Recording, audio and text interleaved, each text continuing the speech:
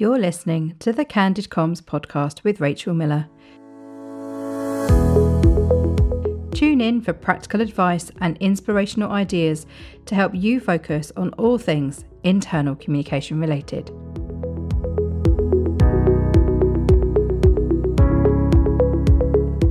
Hello and welcome to the show. Today's episode comes to you because of professional communicator Hannah von Wendt. Hannah is based in Paris in France, and she responded to my call to action at the end of season 3 to encourage you to invite me to record an episode on a topic of your choice. And Hannah's request was to record an episode focused on how to communicate in professional services. So Hannah, because of you, this is the focus of today's episode. And as ever, you will leave with one thing to know, one thing to do, and one thing to think about. Let's get started. Do you have hard to reach audiences in your organisation? This is the phrase that we use, comms friends, when we're trying to describe different types of people or different employee groups. So remote workers or hard to reach people are normally the phrase that we give when we have colleagues who are working in non-computerized environments. So they're not sat in front of a computer throughout their shift. So they may be driving a train, or maybe they're on a hospital ward, or maybe they're a pilot, maybe they're working in a shop, maybe they are working in a factory. So they're not typically sat in front of a device day in, day out. And therefore, it makes the challenge of communicating a little more complex because they're not easy to reach immediately. So that mindset for us is important as we go into this episode. So Hannah's query to me was, could we devote one podcast episode to internal communication in professional services?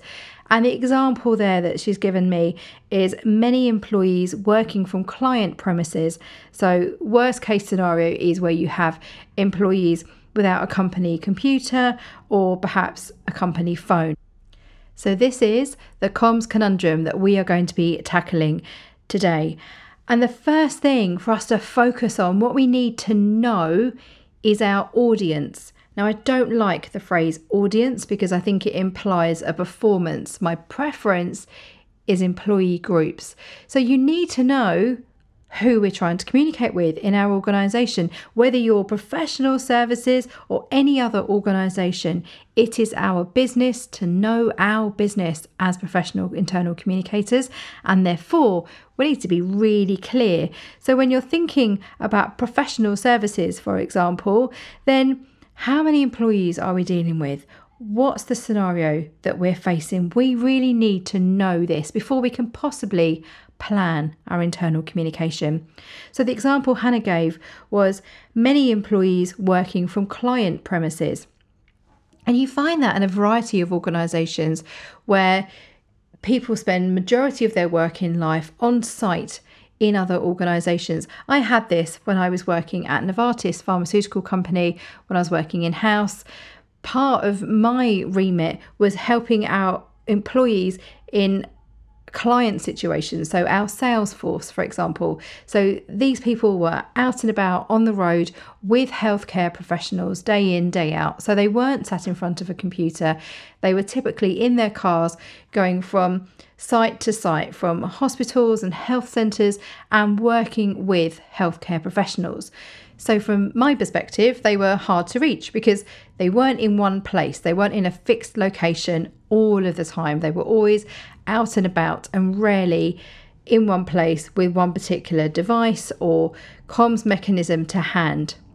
Other organisations who face this type of conundrum are manufacturing environments. And I encourage you to look back at season 3 of the Candid Comms podcast and episode 10, which is focused on how to communicate in a manufacturing environment. So if that applies to you, if you are also in a manufacturing environment with factories. And in that conversation with my lovely client, Alexandra, we focused on multiple languages, multiple sites, factory floor situations. So how do you reach people there, and how do you listen to them and include them in your internal communication? So that's season 3, episode 10, how to communicate in a manufacturing environment. But for the focus today for us is really being clear on who are those people. So who is in those employee groups?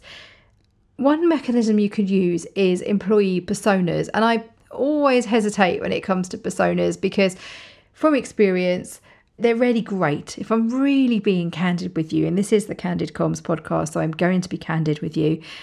A good, effective employee persona for me is where you are creating, we have these types of people doing this type of role. And what good looks like is you have real people involved in helping to shape those personas who are able to articulate, these are our access requirements when it comes to communication. This is the normal situation that we find ourselves in day to day. So we are working these shift patterns, or we have these languages, or we have this opportunity to see posters perhaps, or to be in one location, whatever it might be. You need to make them real people. The reason I hesitated on personas is when they become too generic, when we're making assumptions either by the demographics within our organisation, maybe by age or length of service or gender even sometimes. So don't do that. If you're thinking about creating employee personas, then I really encourage you to do it properly, and do so by finding real people who can help you bring these personas to life. So thinking about professional services, if you were to map out your audience groups, your employee groups, and break it down in terms of who are we trying to communicate with? And this is communicate with, not to, not at, but with. So how are we trying to have conversations inside our organisation? Who are we trying to reach? Get really, really clear on that. If you don't know that, and if every channel that you're doing, every mechanism you're doing is all employees, it's not working hard enough, comms friends. We need to be really intentional and split out an organisation via groups of employees or types of role. Then we can get organised, then we can make a plan. So if you know that you have colleagues who are working from client premises, who don't have a company computer or don't have phones, for example, you need to be creative in the ways that you reach them. There are a number of things that are available to you. There's many options available on the market when it comes to apps, for example. I feel like that could be a whole conversation in its own right, and I don't want to go down the rabbit hole of apps. But I found within lots of organisations that I've had the pleasure of working with, they're using apps pretty well. I'm yet to find someone who I think has totally got it sorted, if I'm being really candid with you. The reason why is because normally there's a lot of time, money and effort invested up front where people hopefully have nailed the business problem that they're trying to solve through using an app, and they've hopefully resourced it in the right way to get it to launch. And then it's the momentum that often wanes. So I find this when I audit internal communication, and my team and I have this ongoing joke where every single episode of Candid Comms I seem to talk about audits. So apologies, Louise, Dan and Caroline, here we are. I am talking about audits again, and we joke about that because every time I mention it, it creates a flurry, an influx of people who want us to audit their organisations, and we're not against that at all. We love doing that. So apologies to the team if this makes people get in touch. But what we find when we audit organisations is very often there's a lack of consistency and momentum with apps where they've been set up, but then the resourcing isn't in place to then be able to keep the content fresh, keep it up to date, keep it useful. The most important thing I find when you're trying to plan internal communication for your hard to reach colleagues is how can you make sure that the content is inherently useful for them. Part of that for me is listening to them. So you know who they are. You may have a sense of a persona in mind. They're these types of people who are doing this type of role. And then what are their needs? What are their requirements? And this is where listening comes in. We can't assume and presume to know what every single type of employee needs inside our organisation. We need to be tapped in and listening constantly. I spent 4 years working in-house in the railway, and part of that for me was learning about my different types of employees, where the needs of certain office-based employees will be different to the needs of my employees who worked on the night shift, for example. Very, very different, literally night and day. So if I had a one-size-fits-all approach to my internal communication, it absolutely would not have worked.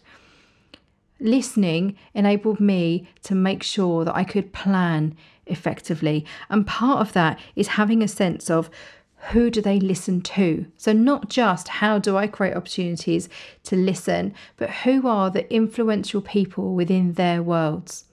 So thinking about the railway, I had night safety managers who oversaw gangs of our employees.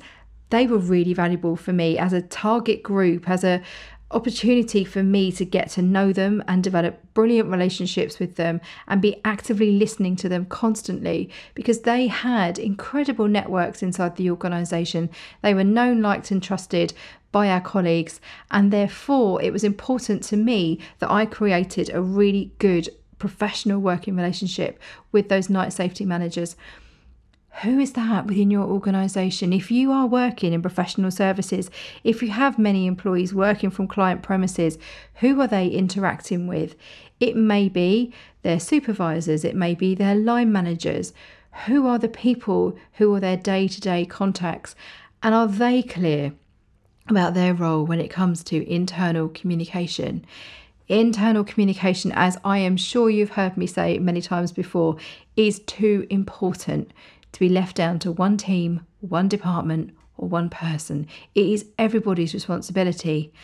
And in this regard, if you're thinking about professional services in particular and thinking about people working on sites which are not yours, then where's their point of contact? How do they interact with the organisation? If they're working on a client site day in, day out, where do they feel connected to the organisation? What is that, or who is that?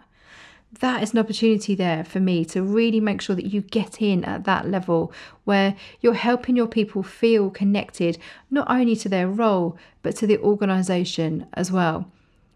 So I encourage you to think about that. If you're working in professional services, where is that point of contact? Where is the opportunity? Maybe it's a person, maybe it's a channel. It might be that you have an extranet, for example, which is a externally facing internal website. That sounds really complicated, but it's really not. I've got a list on my website on a blog post about who's using these sorts of sites. I'll include it in the show notes at allthingsic.com/podcast in the show notes for this episode. But it might be that you have an external facing website that they can access from any device. So even if they don't have a company computer or a company phone, you have this external website that is intended for your internal colleagues. And often I find with these sorts of sites, there's typically an area which is hidden, if you like, and you need a password to get into it. And that's where the commercially sensitive information is stored. So very typically you will have a password that's shared with your colleagues who are in that sort of environment. And then everyone else can see the external facing website, and then you give them a password where they can get into the back end, if you like, in a way where you get to see more commercially sensitive company information that wouldn't be appropriate or applicable for anyone else to stumble across on the internet. So an extranet could be an option, or potentially an app, as I mentioned before. And the purpose has to be really clear. Whatever you're using, whatever mechanism you're using, whether you're trying to tap into existing internal influencers or networkers, or you're using an app, or you're using an extranet, whatever you're using, make sure that you know the purpose of that channel and that you're really planning effectively. So what does good look like for these particular channels? What are you trying to achieve? How are you going to make sure that you are listening to your colleagues, you're aware of what their needs are, and then you are resourcing and planning effectively? So that's something we need to know, is we need to know our employees, we need to know the audience, the demographics. Something we need to do is to create the opportunity to communicate with them, to really understand by tapping into those personas and having real understanding in terms of what are their requirements, what does their work look like day to day, where are the opportunities to create content or access to the organisation that sits above and beyond their day-to-day job. I used the word useful earlier, that you need to make the content inherently useful, and I can't stress that enough. Very often I find that resources and tools and channels are set up, but they're not resourced effectively because the content is just not useful, where people perhaps are repurposing content that's been written inside the organisation and they create a view of it for these channels. So maybe you've got, say, 9 to 5 workers working at home or hybrid or office, and then your people who are on the front line or remote workers or hard to reach, you give them a version of the emails that you're sending everyone else, or you give them a sanitized view, if you like, where you're paring it down. And actually, that's not always a great experience for your hard to reach employees. It feels like they're getting half the story, half the picture, because they kind of are. So my advice is to be really intentional around how can we communicate well with them? What is it that they need to know to help them do their jobs? How can we make sure we're encouraging them to feel part of our organisation, to nurture that sense of belonging? So you're creating a source of truth about your organisation. You're giving them a conversation space. So it's not just useful on one day when they log in, but it's inherently useful constantly. Why? Well, very simply, if you're not making it easy for people to interact with the organisation, they will fall out of the habit. If, when they are deciding to fire up their personal computer or look on their personal phone and look at an app or look at an extranet that you've made available to them, if they log in and it doesn't feel like it's for them, they don't recognise their brand or their team or their region or their department or their leaders, or it's in a language that is different to theirs, then they won't bother, frankly. So we don't want that. We want to avoid that situation. So keep that in mind. Keep that phrase in mind. How can we make sure that the content is inherently useful? Don't presume to know we know what useful looks like for these different types of employees. This is where our listening really comes into its own.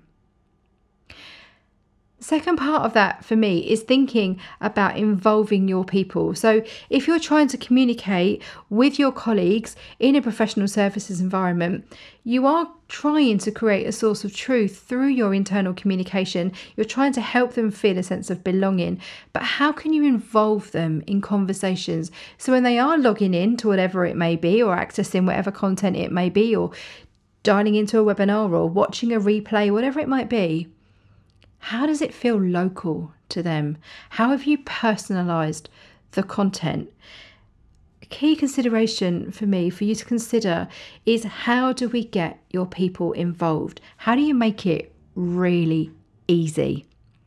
Very often, I find we don't make it easy enough for our people to feel like they can have their views and voices heard and amplified inside the organisation.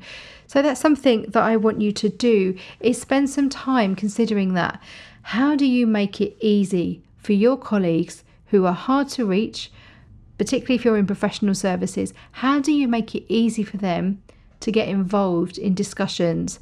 How do you make it easy for them to contribute their views? How do you make them realise that you genuinely want to hear from them? They're not forgotten because they're not visible. They're not forgotten because they're on client sites, not on corporate sites. You haven't forgotten about them. That's super important. We are going to take a short break, and when we come back, I will leave you with one thing to think about. See you in a moment. Would you like to learn more about internal communication? And would you like to study it at your own pace? If so, I've got the answer. Head over to the All Things IC online masterclasses. There is a whole range of courses for you to choose from how to be an internal communicator, to how to write an internal communication strategy, how to write a 90-day plan, how to be a strategic internal communicator, and even how to be a comms consultant. And because you are a listener of the Candid Comms podcast, you can save 10%. So head over to allthingsic.thinkific.com to explore all the options that are available to you. And don't forget to use the code CandidComms at the checkout to remove 10%. And I hope to see you inside one of those masterclasses very soon.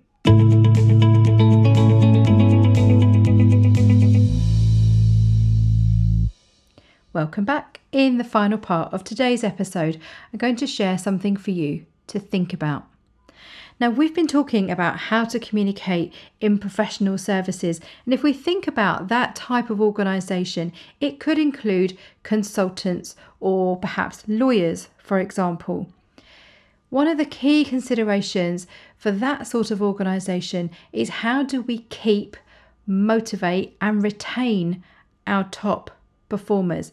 And that's really important, not least because those people will be working on client sites, but will probably be part of a matrixed organisation, and therefore they probably need to communicate outside of their own geographies. So you may have a lawyer in a London office, for example, here in the UK, and they may be in contact with their counterparts in Johannesburg or Sydney or New York, where they will be focused on the clients in the client site, but also need to communicate across the organisation. Now, this is a business conundrum. It's not just an internal communication conundrum, it's a business concern. So we're looking at how do you make sure you're creating the right conditions inside your organisation for those people to thrive, so they feel connected with the client, with the work that they're doing, with your own organisation and with each other. So it's a real layered approach for internal communication, and in particular when you're trying to make sure that you are retaining and attracting and keeping your high performing individuals. That's critically important because they are part of your brand, your reputation and promise as an organisation. They are showing up and representing you. So it's right and proper that we give them the attention that they deserve and that they need.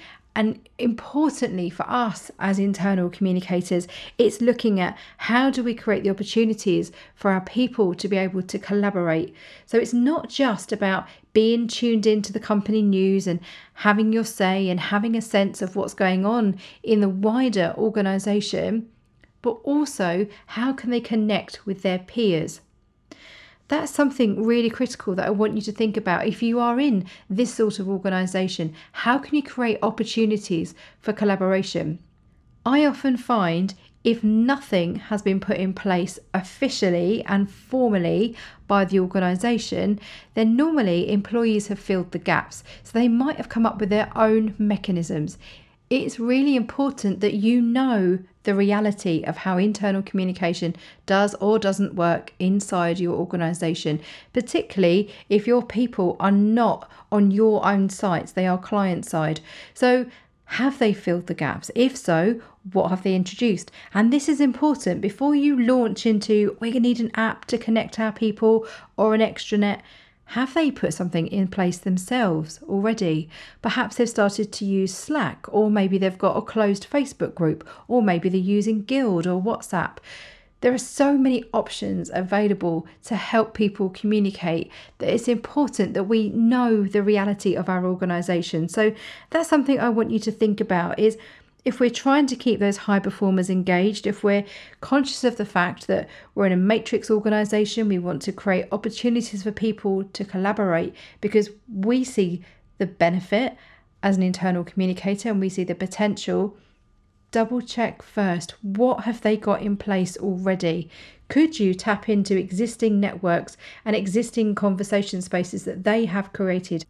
Do they already have collaboration spaces in situ that you could be part of and you could professionalize, if you like, and take over and make into a formal channel? You can put some effort and energy and perhaps investment into them. I hope you found this useful if you're thinking about working in a professional services firm or if you are already. The final thought I'd love to leave you with is to ask your network for help. Have a look, see who else is working in professional services. Have a look on LinkedIn. How can you find like-minded people, peers who are working in similar organisations to you, who are facing similar challenges to you? What are they doing? Have a look at award entries. Who is winning awards within professional services firms? What are they doing? How are they showcasing the work that they're doing to attract, retain, engage, motivate, inspire, and enthuse their employees? I'd love to know what you're doing differently as a result of listening to this episode. What is it that stood out for you? Do get in touch with me. I love hearing from you. You can find me on Twitter at All Things I See. Look me up on Instagram, Rachel All Things I See. I'm on LinkedIn under Rachel Miller, or send a message via our website, allthingsisee.com/contact. And remember, what happens inside is reflected outside. See you again soon.